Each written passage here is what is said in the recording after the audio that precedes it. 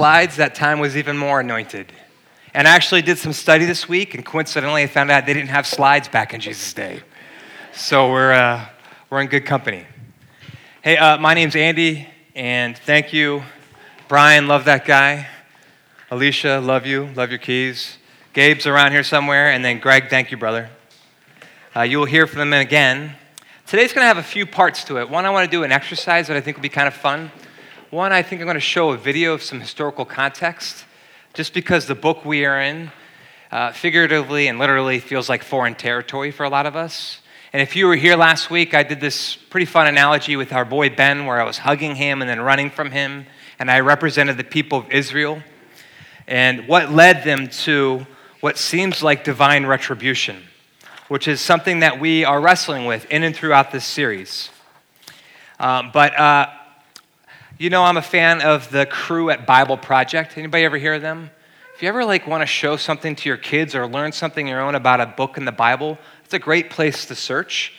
And I want to show that video of just showing you a little bit more about the book of Amos. And then we're going to have a fun exercise, and then we'll do some reflecting on the passage, which is fairly long today. So without further ado, let me know how it sounds in the back, Greg, if you can hear this. So I love those videos.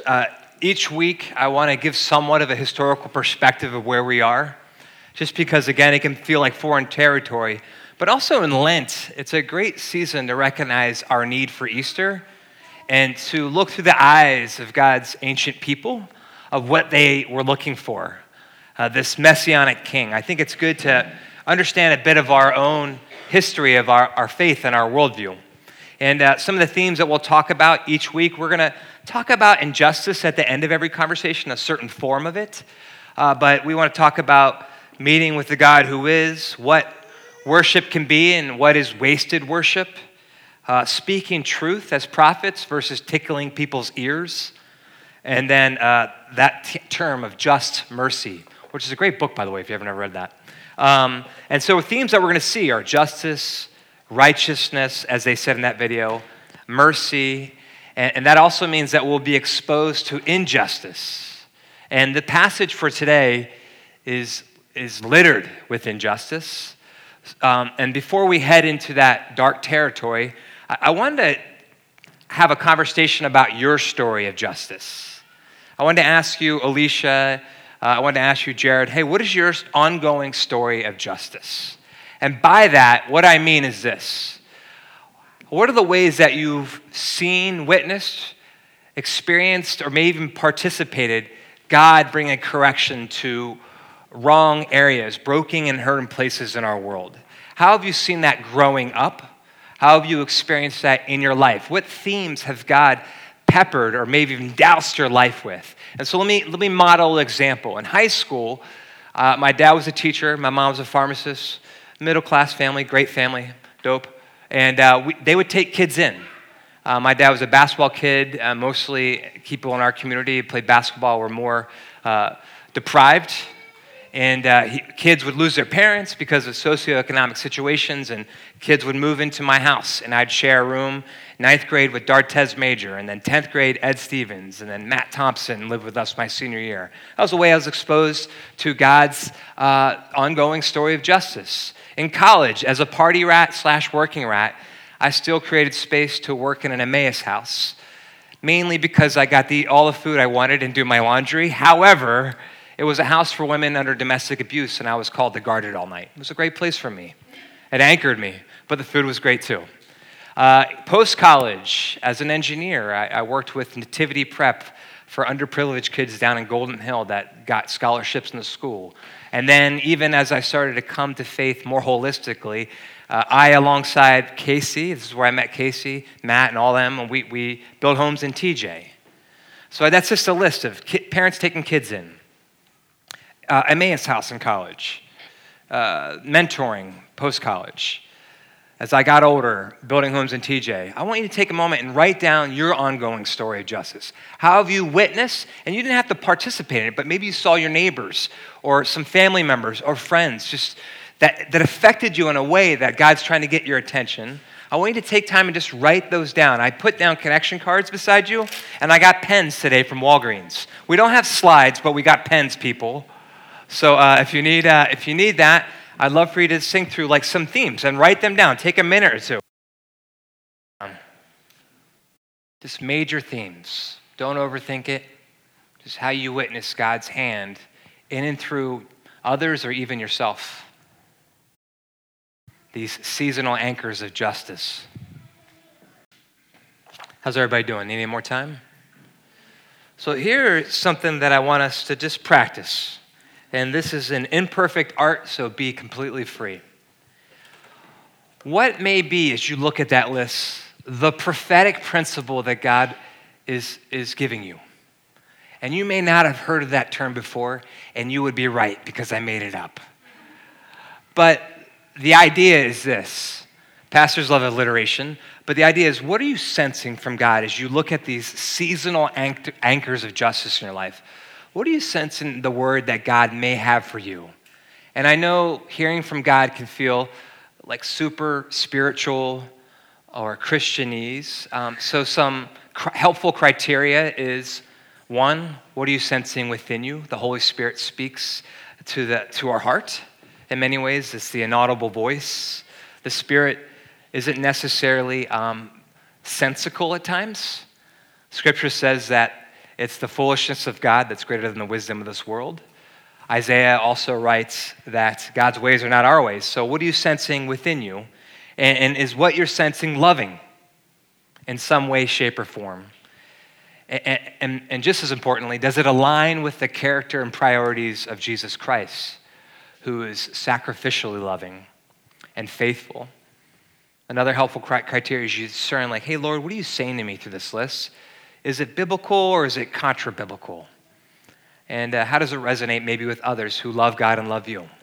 So take a minute as you hear all that and just take a risk and be like, hey, Lord, what are you trying to say to me through this list? And for me, I'll give you my example. So as I looked at my list, taking kids in, working in Emmaus house, I sensed from the Lord this week, hey, the Lord telling me, no matter how hard you work, Andy, for you and yours, and you tend to do so, son, don't forget about my hospitality for those who need a home. Remember my hospitality. That's a prophetic principle that I have from God. That's mine. I'm going to own that. Could be yours, but in my sense is God has something very unique for you. Again, it's loving. It looks like Jesus. It can be challenging. It may not make sense. That's okay.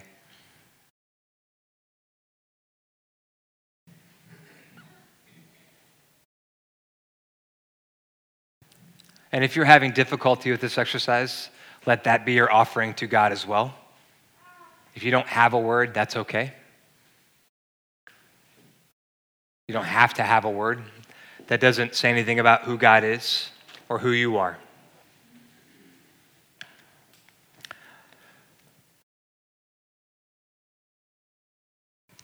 That said, I think it'd be fun to, if you're willing and you don't have to share with somebody beside you, to take a moment and share. And if there's somebody new here, family, we'd love for you to get to know them and maybe hear from them. Not maybe, hear from them, okay?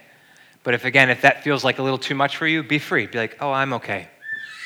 All right, so that said, take a moment just to share with one another. Maybe just go through your list, bullet, line item, line item. You can exposit on one and then share what you believe God may be speaking to you through that list. Time to hang.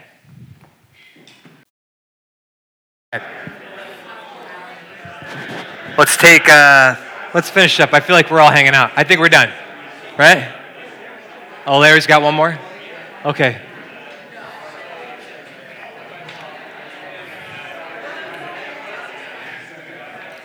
Paper Bibles, anybody need one since we don't have the slide? Here you go, Amos. You can keep it too, baby. Oh, I think I have one at home. But great. Thank you. All right, cool. Thank you. No problem, baby. Love you, man. All right. What up, dude? Hey, how's it going so far? Sweet. Yeah. You guys are good looking. You're all right, Jared. So here we go. Let's come back.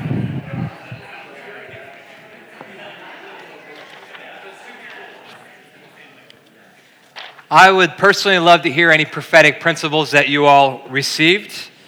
We're going to continue with some scripture, some commentary, and then some reflections based on that. It's Lent, as you may know. Lent comes from the Greek word lengthening, Greek or Latin. But Lent is way more than celebrating spring. Lent reminds us that we all struggle with spiritual amnesia. Lent's a reminder of the ways to contemplate and reflect our lives and the ways of the world and recognize our need for Jesus, this Savior, this risen God who dies for our mistakes, our failures, our sins. And we recognize with that our need for the cross and Jesus on it. Lent is also a good time to practice what we just did. To consider the ways that God wants and is speaking to us in real time, to perk up our prophetic ears, so to speak. And it's helpful to consider God's ongoing stories of justice in our own lives as we head into what will be some unjust territory. And today's scripture is long. It's long, so maybe that just might be your offering to God today. It's like, all right, Lord, I'm here, and I'm just going to read this.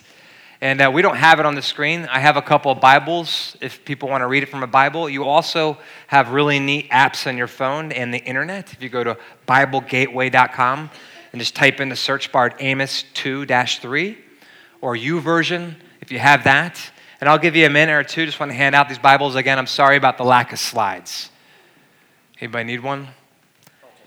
It's right in the middle. Go right a little bit. You'll see names like Ezekiel, and then you'll see like Hosea and Joel, and then you'll find Amos. It's really small. We're in Amos chapter 2. We're going to start in verses, I believe, 6. And if you remember from that Bible Project video, the prophet who's from Judah travels north to its brother town, almost seems like a stepbrother at this point, to Israel, the northern kingdom, declares all these decrees around the surrounding kingdoms. Israel's like, yes, until the prophet says the following. And here we are in Amos chapter 2, verses 6. We're going through 3, verse 15. Buckle up. Deep breath. Everybody just breathe in. Exhale. This is what the Lord says, verse 6. For 3 sins of Israel, even 4, I will not relent. They sell the innocent for silver, and the needy for a pair of sandals. The innocent were likely those sold for failing to repay small debts. Verse 7, they trample on the heads of the poor as on the dust of the ground and deny justice to the oppressed. Justice was written throughout God's law. It's actually, for most kings in the ancient Near East, it was a priority. Father and son use the same girl and so profane my holy name. Whoever this girl is, this is a breakdown of God's law and a breaking of God's heart in so many ways.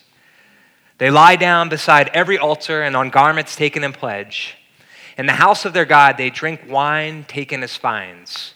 So this is about exorbitant claims, false charges, ill-gotten gains while worshiping idols. This is God speaking. Yet I destroyed the Amorites before them. Though they were tall as cedars and as strong as oaks, I destroyed their fruit above and their roots below. God's recalling removing the Canaanites and their evil influences from the promised land. Verse 10, I brought you out of Egypt. I brought you up out of Egypt and led you 40 years in the wilderness to give you the land of Amorites. God's reminding them of the mighty Exodus event, God's and Israel's saving event for the Old Testament. I also raised up prophets from among your children and Nazarites from among your youths. Is this not true, people of Israel? Declares the Lord. He rises up spokespersons to call them home.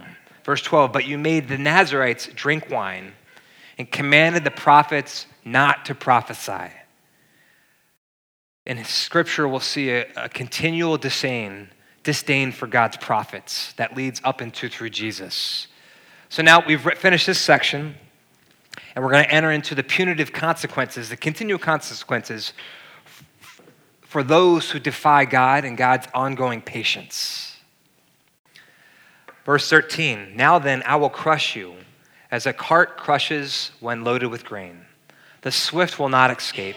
The strong will not muster their strength, and the warrior will not save his life. The archer will not stand his ground, and the fleet-footed soldier will not get away. And the horseman will not save his life. Even the bravest warriors will flee naked on that day, declares the Lord.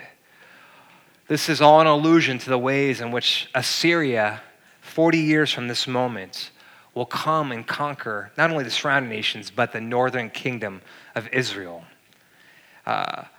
In the poetry that is also prophecy, it's also an allegory of that final day when God will bring final and just judgment. Chapter 3, verse 1, hear this word, people of Israel. The word the Lord has spoken against you, against the whole family I brought up out of Egypt. You only have I chosen of all the families of the earth. Therefore, I will punish you for all your sins. So there's something that happens when you become anointed and chosen as a people. Doesn't necessarily happen, but that spiritual anointing can very well lead to spiritual complacency and independence. The misbelief that because you have the favor of God, you can do whatever you want.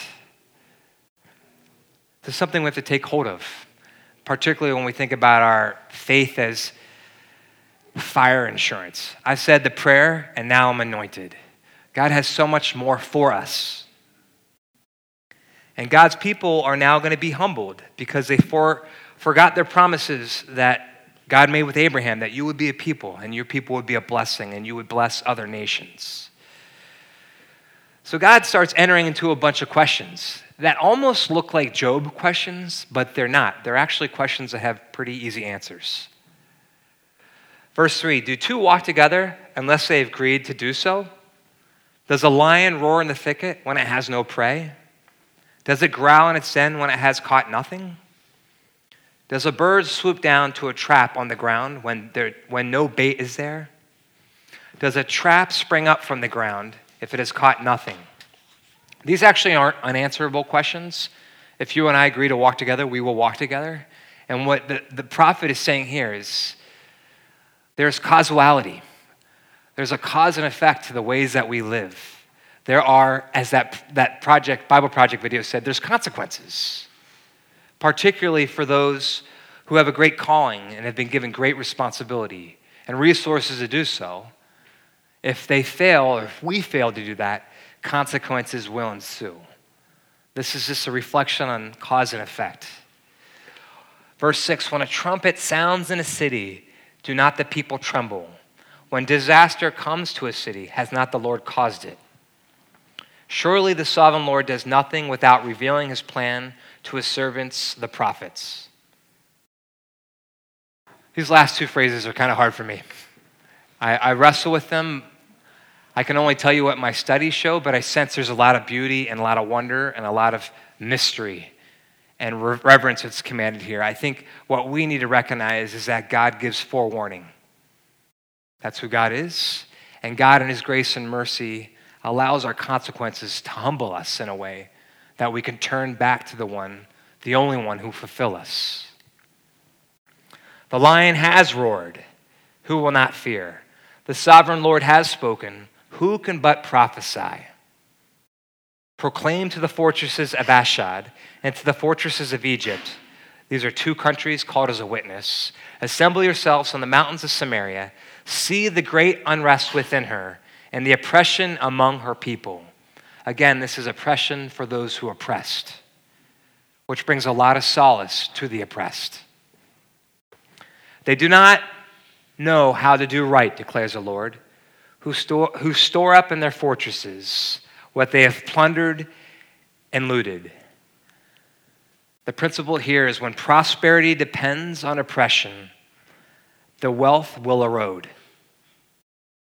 The wealth will erode. It will be taken away. We don't know when, but it will be taken away.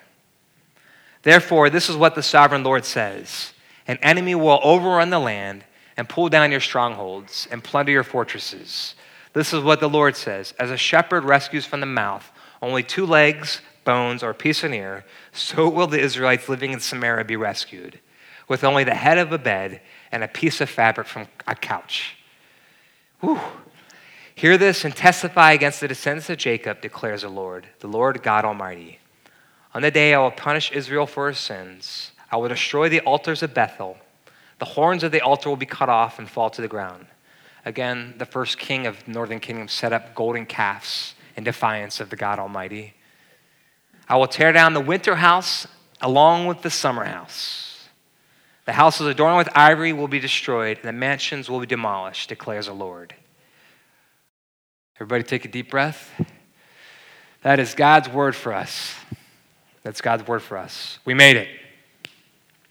So if you can recall from the Bible Project video, they had a list of the wealthy ignoring the poor, selling the oppressed into slavery, denying them legal representation, taking advantage of the courts.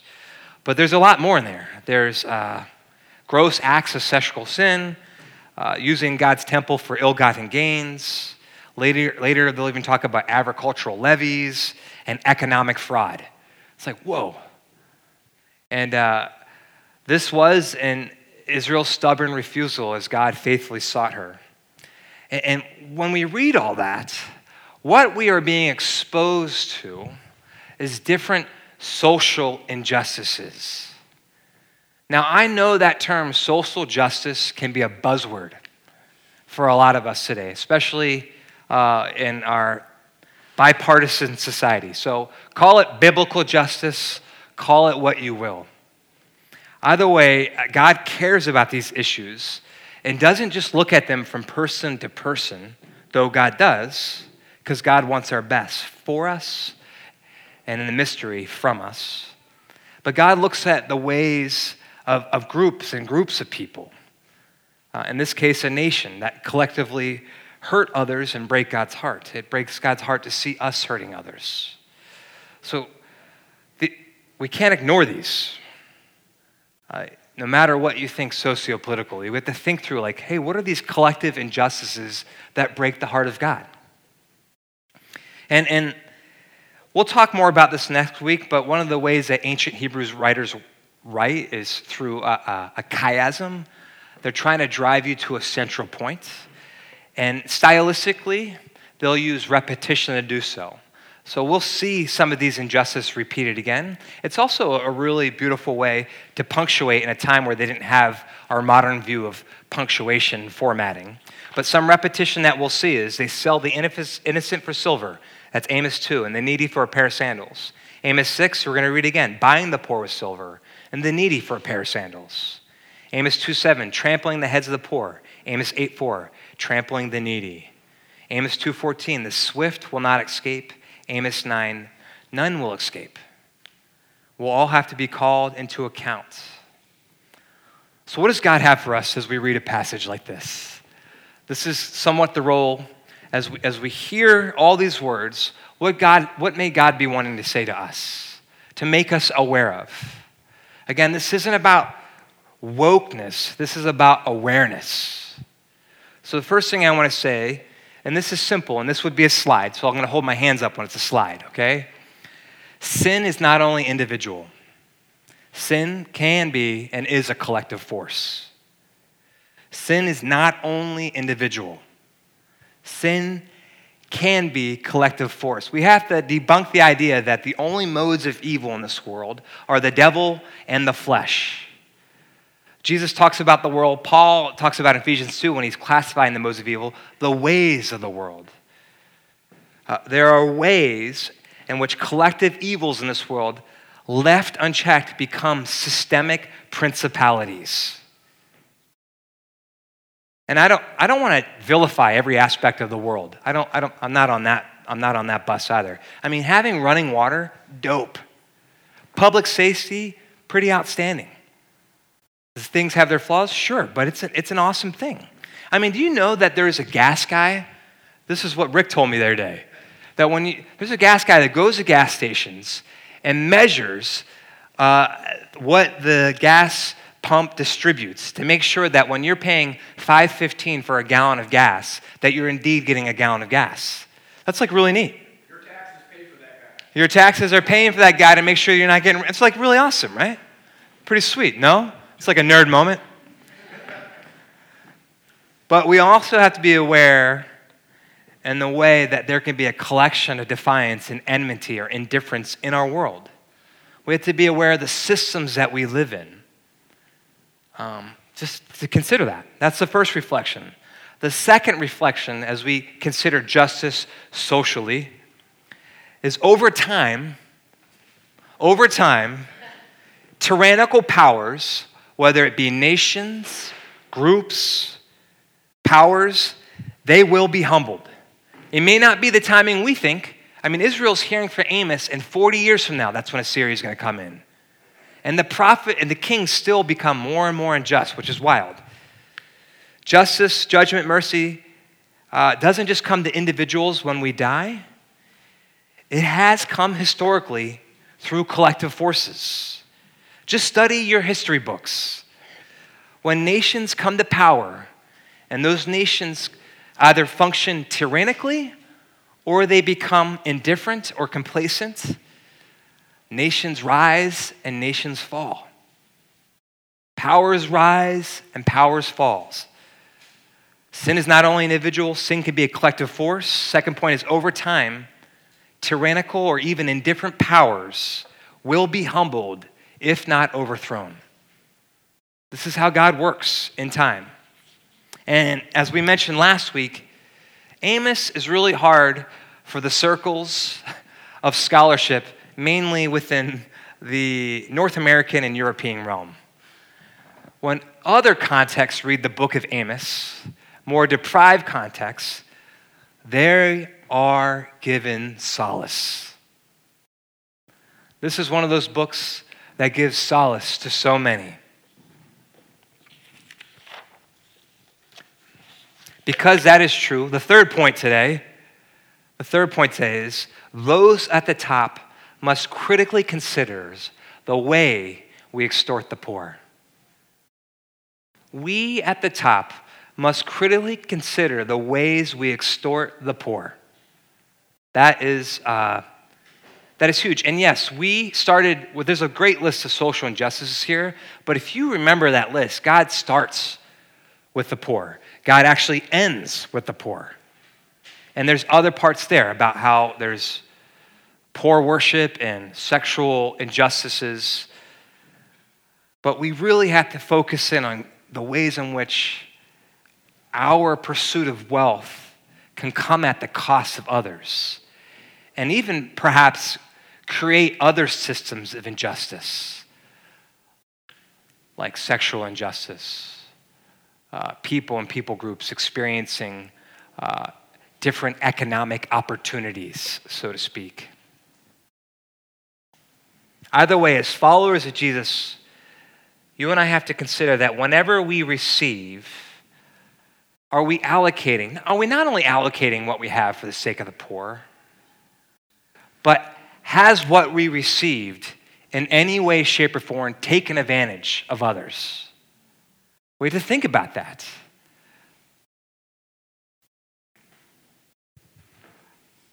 Moreover, when we buy and sell, is there any way in which our buying and selling takes advantage of others? They sell the needy for profit. They trample on the heads of the poor as they go to the marketplace. And yes, there's a lot more implications. But we understand from this passage, the ways that we prey on the desperate are the ways in which we reject God. And Jesus loves us. He sure does love us. But we're not going to get in because we did everything right. We're going to get in because God's come to us. And God wants to reveal things to you. And God wants to heal us and make us aware of things. We're not going to change overnight. Even the actions we do, we're not going to, just like Israel being a small nation, there's no way that this movement here is going to change the economy or the dollar. But there are ways in which we can functionally think about the dollars that we receive and how we can allocate them to ensue smaller changes that become a bit larger movement. Lord, we need you to heal us in this. We need you to help us become aware of this. And this is why Lent is here. It is a time of examination that I don't, as a pastor, want to ignore. Those at the top, and most of us are up there hanging out and doing all right. We have to critically consider the ways that we can extort the poor. Jesus was really concerned with this as well.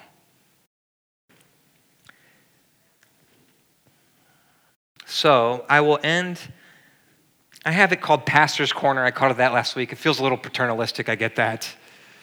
But I'm ending with just some reflections. I want to end each of our messages in Lent with reflection on injustice. We talked about our stories of justice. What are the ways that you and I may have or have participated in financial injustices? Just to go to God with that. I'm not here to accuse anybody. I'm just here to reflect on this. And yeah, I'm thinking about that for myself in my own life. What are the ways that we've participated in or maybe excused financial injustices? This isn't about wokeness, this is about awareness, considering God's prophetic principles. Do we consider the ways that we personally or collectively manipulate legal systems or even banking systems to our favor? Do we consider the plights of those people and people groups stuck in consumer debt? It's not just like people who don't have a budget. These are desperate people who are stuck in consumer debt. Have we considered those who may be displaced because of economic increases and inflation? Just to be aware of them and see them. Or when we buy our clothes and we look at the label and recognize that we got it for half price, do we recognize where these were made? I mean, there are kids in sweatshops making these clothes. Slavery is unfortunately alive and well today. We can't change it all, but we can become aware. And we can make small steps to and with God as we seek to help those who have way less than we have. So I'm going to end this section of the scripture today, coming to our Lord Jesus and giving us space just to reflect. What may God want to be saying to you, and what may be our ongoing stories of injustice? What does God want to say to us? Like an example for me is, there are times where I feel like I've been taken advantage of with some projects that I've been working on. And I just needed to tell Jesus, okay, you've got control of this, and maybe the money we paid out is going to somebody who really needs that. That's the big thing. Maybe you felt like you paid too much, but maybe God wanted to use that money to help somebody. Maybe that's somehow getting to somebody who needs that. And perhaps maybe we shouldn't be trying to whittle people down as we negotiate prices, but consider systems that are perhaps trying to help people. There's this thought to that, something I've been processing. So what may God want to be speaking to you when it comes to your finances in this season? Take a moment to reflect. I'm going to get some water. All right. So what may God be saying to us as we perk up our prophetic ears? Whatever you're hearing from God, let it be couched by this truth, that you're loved by God, and He wants to walk with you wherever God wants to walk with you. Some next steps for this message is, hey, continue to attend church. Oh, yeah, next steps, thanks. Touchdown. Continue to attend during this time of Lent, and if you like, read Amos 4 and 5 in this next week. And then in our crew conversations, this is going to be, pretend I'm doing that. Discuss how you want to budget your life with someone who loves you. And this doesn't have to mean like sharing spreadsheets or your budget. It's about sharing what's God's budgetary vision for your life. Like, hey, I know for my life, I'm sensing this calling, and I want you to know so that you can keep me accountable. Or I want you to know because I haven't said it to anybody, and I need to be freed from this thought of me and God. I want to experience more freedom by sharing it with others. And of course, if you want to come with us on a trip, you can. We've got a house building trip coming up in May. There's that camp, which I would love for us to rally some kids who need a free camp. And then, the Door of Faith, if you're coming, let me know ASAP. All right? I'm going to invite the band up. And you won't know the lyrics to this song, but let that be a continuing prayer and just move your lips the same. I'm going to pray for us. God, we thank you that you love us so much that you don't want to hide truth from us. That you said, Jesus, it's the truth that sets us free, and that you want freedom for us. You want freedom for your people. That even in that book, though it feels so difficult, there's always hope. So, King, would you have your ways with us? We commit ourselves to you again and again. Continue this conversation as you continue to heal us. Allow us to be your wounded healers, risen Savior, as we step into this world that so desperately needs you. And would you free us from our finances? Please, God, we need this freedom so that we could see the world and the way that it is. A world that needs you and your kingdom. Thank you for your cross. May we recognize that it's difficult, but it is the path towards life. We pray that, Lord, in Jesus' name. Amen. Amen. Can you please stand with us?